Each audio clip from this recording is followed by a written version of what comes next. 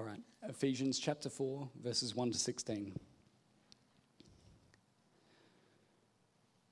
As a prisoner for the Lord, then, I urge you to live a life worthy of the calling you have received.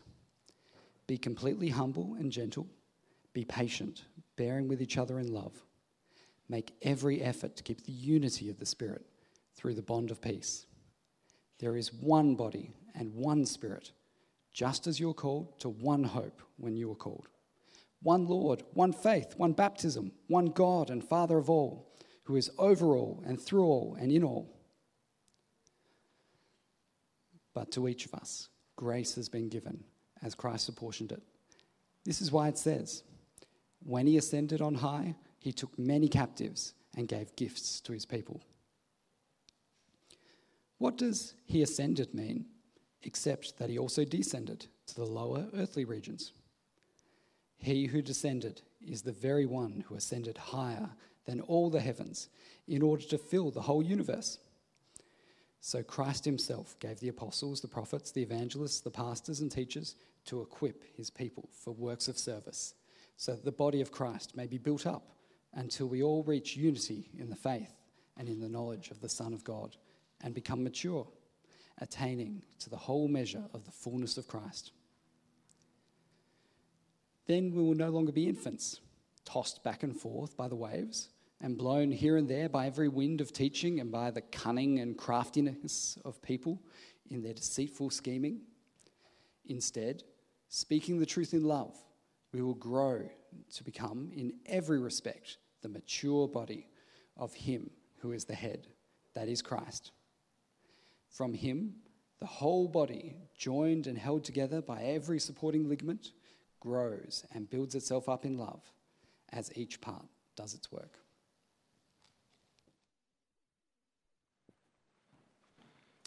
Thanks, Ben. Let's pray. Heavenly Father, we thank you for your word. Thank you that it's been written for us and to show us how we live lives that honour Jesus. So we pray, help us this morning to conduct ourselves in a manner that's worthy of the gospel. Amen.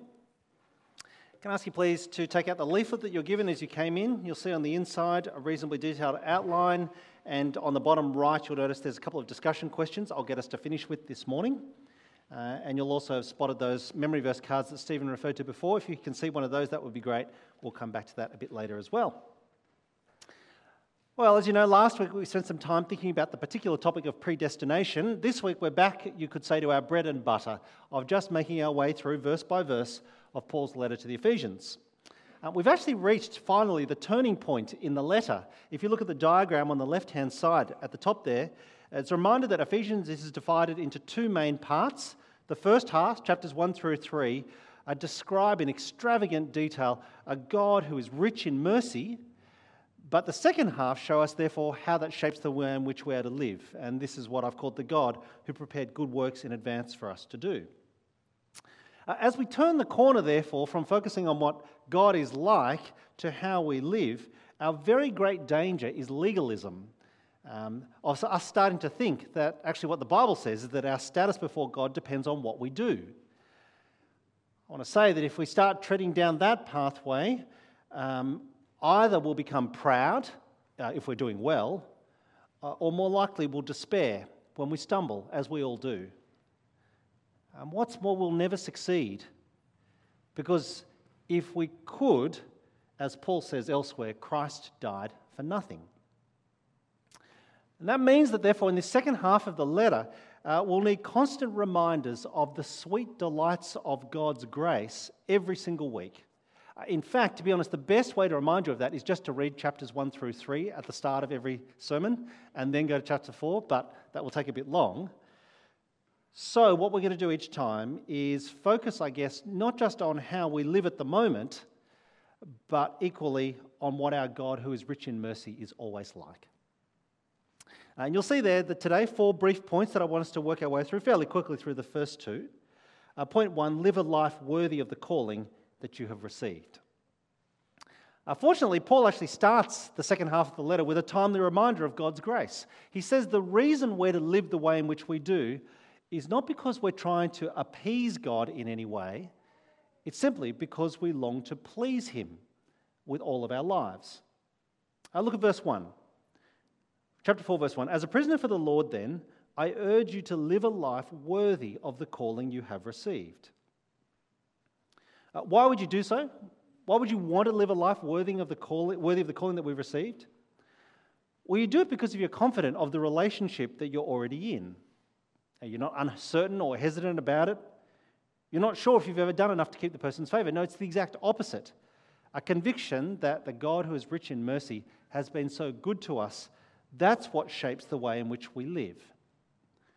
And you see how profoundly Paul has been shaped and motivated by God's grace that, verse 1, he's even prepared to go to prison if that's where Christ will have him. Well, what do you think it looks like if a whole church is committed to living that way, to living a life worthy of the calling that we've received? Well, the rest of the passage gives three particular descriptions. They are about unity, diversity, and maturity. Unity, diversity, and maturity. And that corresponds to points 2, 3, and 4. So firstly, point 2, unity. Pick it up with me in verses 2 and 3. Be completely humble and gentle. Be patient, bearing with one another in love. Make every effort to keep the unity of the Spirit through the bond of peace. Isn't it interesting how Paul's first instructions to us about how we live a life worthy of the calling that we've received, his very first instructions are all about our character. Verse 2, be completely humble, be gentle, bear with one another in love. And why? Well, if we're all doing so, verse 3, it means that we'll keep the unity of the Spirit through the bond of peace. Even before he gets to how we are to live, Paul starts with the kind of people we are to be. Look at each of those three characteristics. Completely humble. Be completely humble. That's because nothing destroys unity quite like pride. Of thinking that I'm better than everyone else, or at least that I'm right and everyone else is wrong. Or to be gentle. If we must rebuke or correct, and sometimes that's necessary, Paul's reminding us that what we long for is winning the person, not winning an argument. And the same is true in reverse. If we're the ones being rebuked, well, to be gentle means to not lash out in response. Or the third description there, to be patient, bearing with one another in love. Be patient, bearing with one another in love. I take it this is important because when we're offended by others, not if, when we're offended by others, or even when others just do things differently from the way in which we'd prefer, being patient at least means not assuming the worst possible motive. Now, you notice all three characteristics of God's people that Paul describes here, they're all about how we relate to each other. Remember, this letter to the Ephesians is written not to an individual, it's written to a whole church. And the goal or the big idea, or you can't miss it, it's that God's people are meant to be completely united in every way. Pick it up in verse 4. Verse 4, there is one body and one Spirit, just as you were called to one hope when you were called, one Lord, one faith, one baptism, one God and Father of all, who is over all and through all and in all. The goal is to be united as one. Although it's really important to notice that this is a unity that's in the gospel. It's a unity that's in the gospel. In fact, if you drop your eyes down to verse 13, Paul talks there about unity in the faith and in the knowledge of the Son of God. Can I say as an aside, that's the reason why we don't seek unity with all so-called Christians, not if it's a unity that's not in Jesus as the Son of God. Well, let me just say something very briefly about application before we move on. Without meaning to sound like a pessimist, what Paul describes here sounds pretty hard, doesn't it? To be completely humble and gentle, to be patient and bearing with everyone in love. In fact, when he goes on to say in verse 3, make every effort, I think he's saying that because he knows how hard it is, in fact, that we won't always succeed. So why don't we give up? Well, the answer is from verse 1. Because this is the calling that we have received. What helps us to persevere and to persist even when it's hard is the wonderful delight of knowing that we are God's handiwork, created in Christ Jesus to do the good works he has prepared in advance for us to do.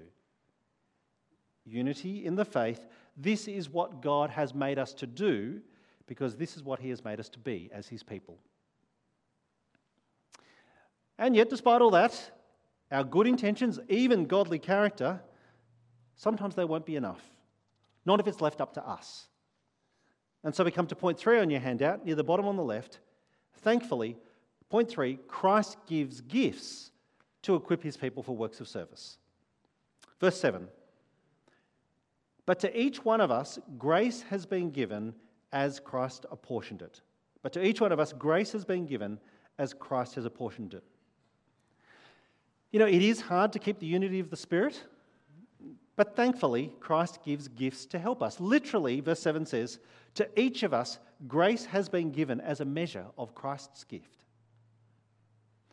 What's really interesting is that Paul is going to go on to say that he gives different gifts to help us keep the unity of the Spirit.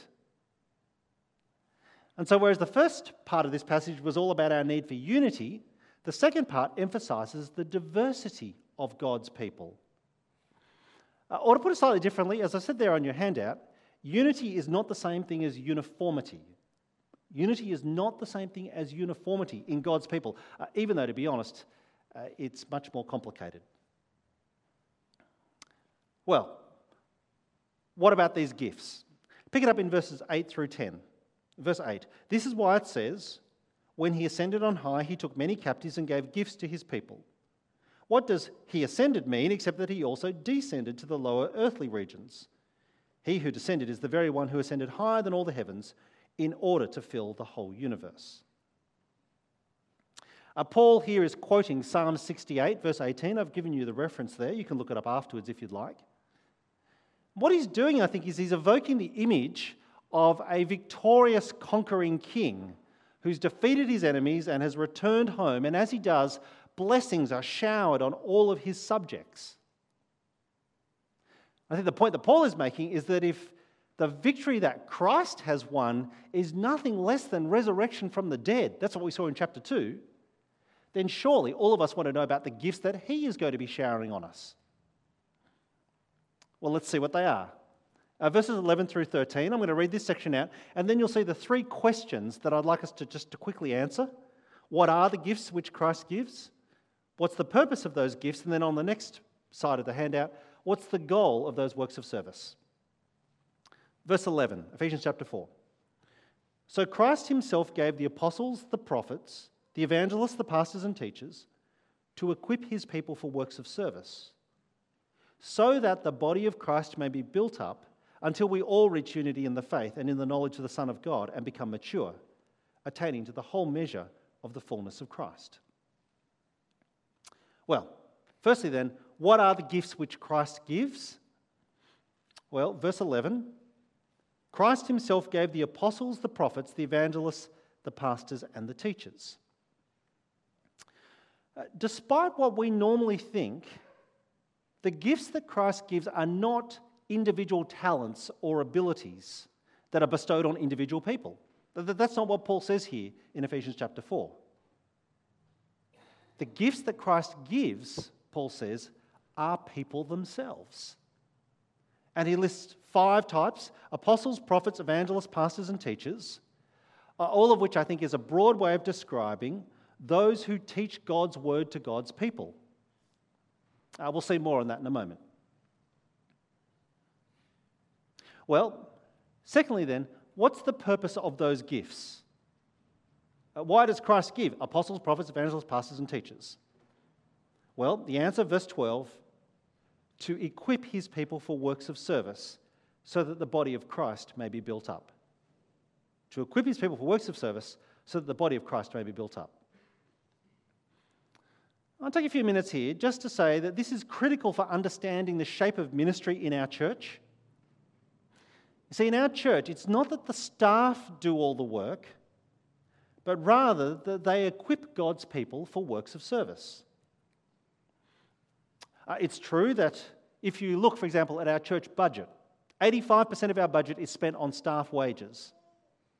And it's there to release our staff from working day jobs, but not so that they can do all the ministry, but to equip all of us for the works of service which God has prepared in advance for all of us to do, so that the whole body of Christ might be built up. As always, John Stott puts it so elegantly. You'll see the quote at the bottom of the page there. The New Testament envisages ministry not as the prerogative of a clerical elite, but as the privileged calling of all the people of God. Not the prerogative of a clerical elite, but the privileged calling of all the people of God. Can I say the staff really do believe this? We are so thankful that we have one of the best jobs in the world. We thank God constantly for your generosity in setting us aside to do it.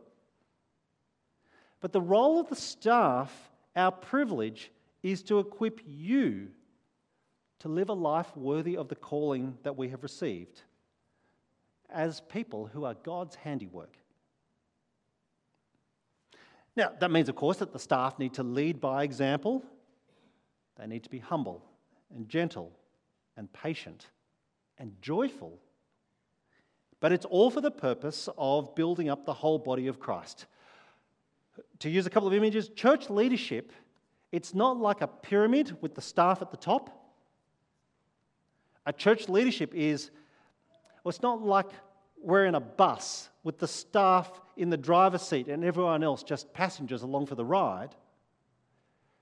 Rather, church leadership, and I apologise for the sporting analogy, but it is finals time, the staff are like the coach or the coaches of the team, preparing the players to run out on the field and actually get into the action. Well, thirdly then, what's the goal of those works of service? On the right-hand side of your handout. Pick it up again in verse 12. To equip his people for works of service, so that the body of Christ may be built up until we all reach unity in the faith and unity in the knowledge of the Son of God and become mature, attaining to the whole measure of the fullness of Christ. Paul actually has three different parallel descriptions of a built-up body of Christ. He talks about unity in the faith, unity in the knowledge of the Son of God, and thirdly, becoming mature, attaining to the whole measure of the fullness of Christ. Unity in the faith, unity in the knowledge of the Son of God. Well, they remind us of what we've already seen in this chapter. But they also remind us of Paul's prayers back in Ephesians chapter 1 and 2, that we might know God better and know Christ's love better. Actually, I take it that's the reason why the 5 gifts that Christ gives his church, they are all what you might call word gifts. Word gifts. Because only the Word of God can transform us and motivate us and show us how to do those works of service. And only the Word of God can protect us from the false teachers whom we know from experience are around. And we'll come back to that in the last section. The other image that Paul talks about is of maturity. It's the picture of growing up, of not being a child, but being a solid, stable, steadfast adult who's unwavering. And that image is going to be teased out in the last part as well. Well, can I say that I know that one of the things that we love in our church is to hear stories of the lost turning to Christ, of people coming to Jesus for the first time. Those are terrific things for us to hear. But I want to add, conversion is not the ultimate goal. Maturity in Christ is. Because in the end, what matters is not so much how we start off in the Christian life, but rather seeing people become mature. Seeing people attain to the whole measure of the fullness of Christ. What matters ultimately is seeing people make it home again. No wonder Paul will urge us in other places to run in such a way that we might win the prize. And that's one of the reasons why we've been doing Ephesians this term. Part Part of the reason is because last year I read through Ephesians 1-to-1 with a new believer as he turned to Christ. And it was just wonderful to see him take those first steps to walk alongside a new brother in our church family. But it's just as important for those of us who have followed Jesus all our lives and who perhaps need a reminder of how far we've come, how far he has brought us, how much our Father has blessed us in the heavenly realms to fuel us for what lies ahead. I guess you could say the reason why we're doing Ephesians is that I didn't want anyone to miss out. And you see a little bit of that in verse 13. Did you notice verse 13? Until we all reach unity in the faith. We all reach unity in the faith. Paul is urging us to make sure that no one is left behind. And I take it you can see, therefore, why this is this week's memory verse, verses 11 through 13. Now, yes, it is long. Sorry about that. But I picked it because this is a picture of what God's church and family is meant to be. And though we're not there yet, one day we will be. Well, again, a brief comment about application. What are the works of service that you might do to build up the body of Christ? What are the works of service that you might do to build up the body of Christ? It's actually the discussion question we'll come back to at the end. But for now, I just want to acknowledge all of us play different roles in the building up of God's people. I thought about this week as I was preparing this talk. This week, I spent much of this week immersed in God's word on our behalf, preparing to preach and to teach and to pastor us. That was the particular role that I had this week. But as I was doing so, I thought about the fact that, actually at 6:30 this morning, David from our 9 a.m. congregation came in to clean up the site after the excesses of Saturday night on Hindley Street and to make sure that we could meet here safely. And I thought about Andrew, who's currently on the sound desk and has been here since 7:30, to make sure that you can actually hear anything that I have to say. I thought about Brian and Heather, who during the week came in and photocopied and folded close to 1,000 leaflets so that you'd have a sermon outline in front of you. And I think about the fact that after our 9 a.m. gathering this morning, Alison served coffee and tea, as she does every week, so that people would have a chance to be able to debrief what they had heard and think about how the Word of God applies to us. And the thing is, none is any better or before the other in the body of Christ. Because, as we're just about to see, He is the head. So point 4 then, speaking the truth in love, verses 14 through 16. If the first part of the passage was all about our unity and the second part was all about our diversity, the final part develops this idea of maturity in God's people. Now, the reason it matters, of course, is not just because of this high and lofty aspirational goal we have for the body of Christ to be built up. It matters also because of the dangers that are lurking out there. So pick it up with me in verse 14. Then we will no longer be infants, tossed back and forth by the waves and blown here and there by every wind of teaching and by the cunning and craftiness of people in their deceitful schemes. Instead, speaking the truth in love, we will grow to become in every respect the mature body of Him who is the head, that is Christ. From Him the whole body, joined and held together by every supporting ligament, grows and builds itself up in love as each part does its work. Paul is honest and realistic in his letter to the Ephesians. There are threats. There are threats to God's people. Some of them are external. So, for example, Paul is in prison. But some are, you might say, more internal, false teachers. They are real. There are cunning and crafty people with deceitful schemes. And Paul uses two graphic images for the damage that false teachers can cause. He speaks of infants who aren't yet mature, the ones who are most vulnerable.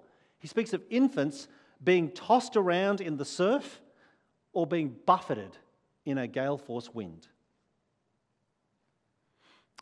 And yet, Paul has already laid the platform for the antidote. It's here in chapter 4. It's the reminder that we are not alone in the body of Christ. Think, if you will, of how hard it is to survive treading water or against a gale force wind if you are on your own. And so Paul's third image in this section, it emphasizes the importance of togetherness. He says we are part of a body. It's not just a whole body, verse 16, it's a mature body, a grown-up body, verse 15. It's a lovely picture of every part of the body being knit together and joined together in love, because, quite frankly, it's no good if some parts of the body have grown, but other parts haven't fully developed. Paul's point is that all of us need each other if we are to mature. All of us need each other if the whole body is to mature. And so no one should be left behind, because if one part suffers, we all suffer. We are all in this together. There's a different type of together, isn't it? This is a very real and deep and intimate type of together. Here's an example to show you what this looks like. You'll see on the screen behind me a picture. This year, the staff here at Trinity, there's a picture on the screen, I think. Yours? Maybe? Well, I'll tell you about what the picture was going to be. Here it is. It's a picture of the Corporate Cup. Now, some of you know about the Corporate Cup. This is the thing that encourages people who work in the city to get out and run and be healthy, all that kind of nonsense. And tells you what I think about the Corporate Cup. We entered a team this year. You can see on the left-hand side, you see the 4 young and fast ones. And then on the right-hand side, you see the rest of us. It turns out, actually, that on our team, we have very different ideas about what together means when it comes to running. One person on our team said to me, and I won't tell you her name, but it's not Melissa. One person on our team said, "I have absolutely no intention of sweating alongside my colleagues." The kind of together that Ephesians 4 describes is not like the Trinity City staff team in the Corporate Cup. It's not that kind of together. It's the kind of together that assumes that we're involved in each other's lives if we are to be a whole body, and more importantly, a mature body. Because in Ephesians 4, I need you, and you need me. And all of us need each other if we are to grow up as the body of Christ. We can't do this on our own. Now, if that sounds hard and daunting, then what gives us confidence is the reminder of who the head of our whole body is. You notice verse 15? It's Christ. And that's the most enormous relief, I think. It's the most enormous relief because the one who gave gifts in the first place hasn't abandoned us. He is sticking around. He is with us, because the only way in which we will attain to the whole measure of the fullness of Christ is by Him being in charge right now and every day. Not me, not any pastor, thankfully. It's Christ who is in charge. So let me just finish with a couple of comments about application here. The first is, and this is a serious thing for me to say, but I want to say it so that you know that this is something that as a church, it is important to us. Because of the damage that can be caused when leaders go astray, as a church, we take the life and doctrine of our leaders very seriously. You'll see there's a reference to our website, where if you have any concerns about the conduct of any of our leaders, whether staff or senior lay leaders, there's a process that you can follow through that will enable you to be able to express those concerns and ensure that they are properly and transparently addressed. A slightly different way of me highlighting this point. Now, as you know, each week I've been recommending books to read. Someone said to me after last week, can you please stop recommending books because it's costing me too much money? So this week I'm giving you a podcast. You don't have to pay anything for this one. The podcast is from Christianity Today. Some of you will have seen this. It's actually a terribly tragic podcast. It's called The Rise and Fall of Mars Hill. It's a story of a church that, quite frankly, was destroyed by leadership. It's a serious thing for us to consider. In fact, when the staff go away in a few weeks' time, we're going to listen to a couple of episodes because I want us to be able to reflect and to pray about these things. So I do need to acknowledge that as we think about application. Here's the other thing that I want to say, though, and you'll see the question there printed there in that little box. Do you need encouragement to speak the truth? Or do you need encouragement to speak the truth in love? Understand the question that I'm asking you here. To put it slightly differently, I guess I'm asking, are you the kind of person who is likely to throw a so-called truth bomb at the first possible opportunity?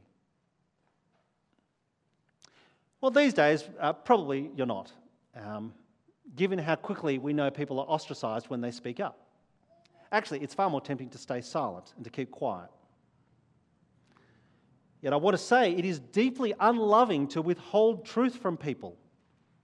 We know from our own experience just over the last few years throughout the pandemic, we know how we feel about those who conceal information for us or who spread misinformation or lies, false teachers.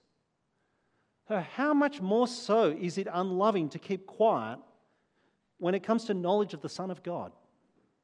People's eternal salvation is at stake. And sadly, there are cunning and crafty people with deceitful schemes out there. At the same time, if you happen to be the kind of person who is always spoiling for a theological fight, who happens to throw that truth bomb at the first sign of disunity, particularly if you're feeling threatened or attacked, can I please remind you, people hear tone of voice before they're even willing to consider your content.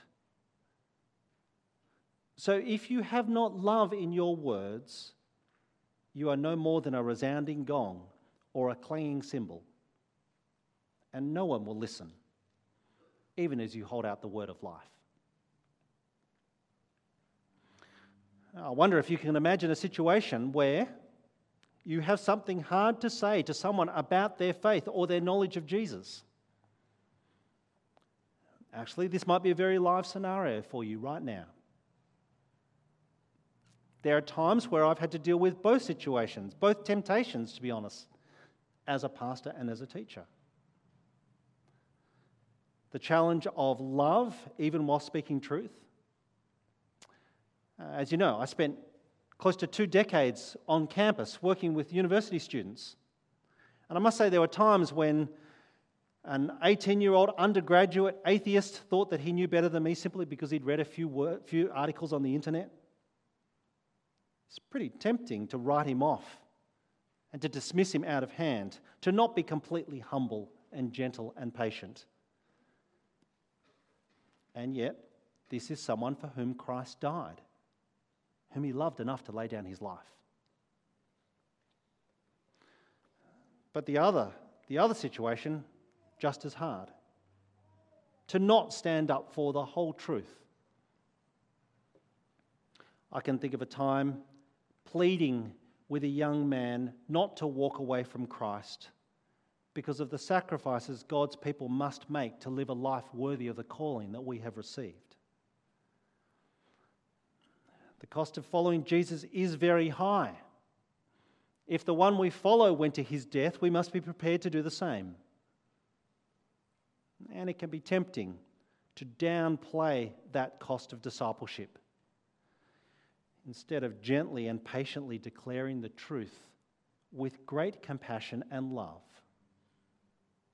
that nothing compares to knowing Jesus and becoming mature in Christ and attaining to the whole measure of all the fullness of him. How wonderful it would be if we were known throughout Adelaide as the church which always speaks the truth about Jesus in love.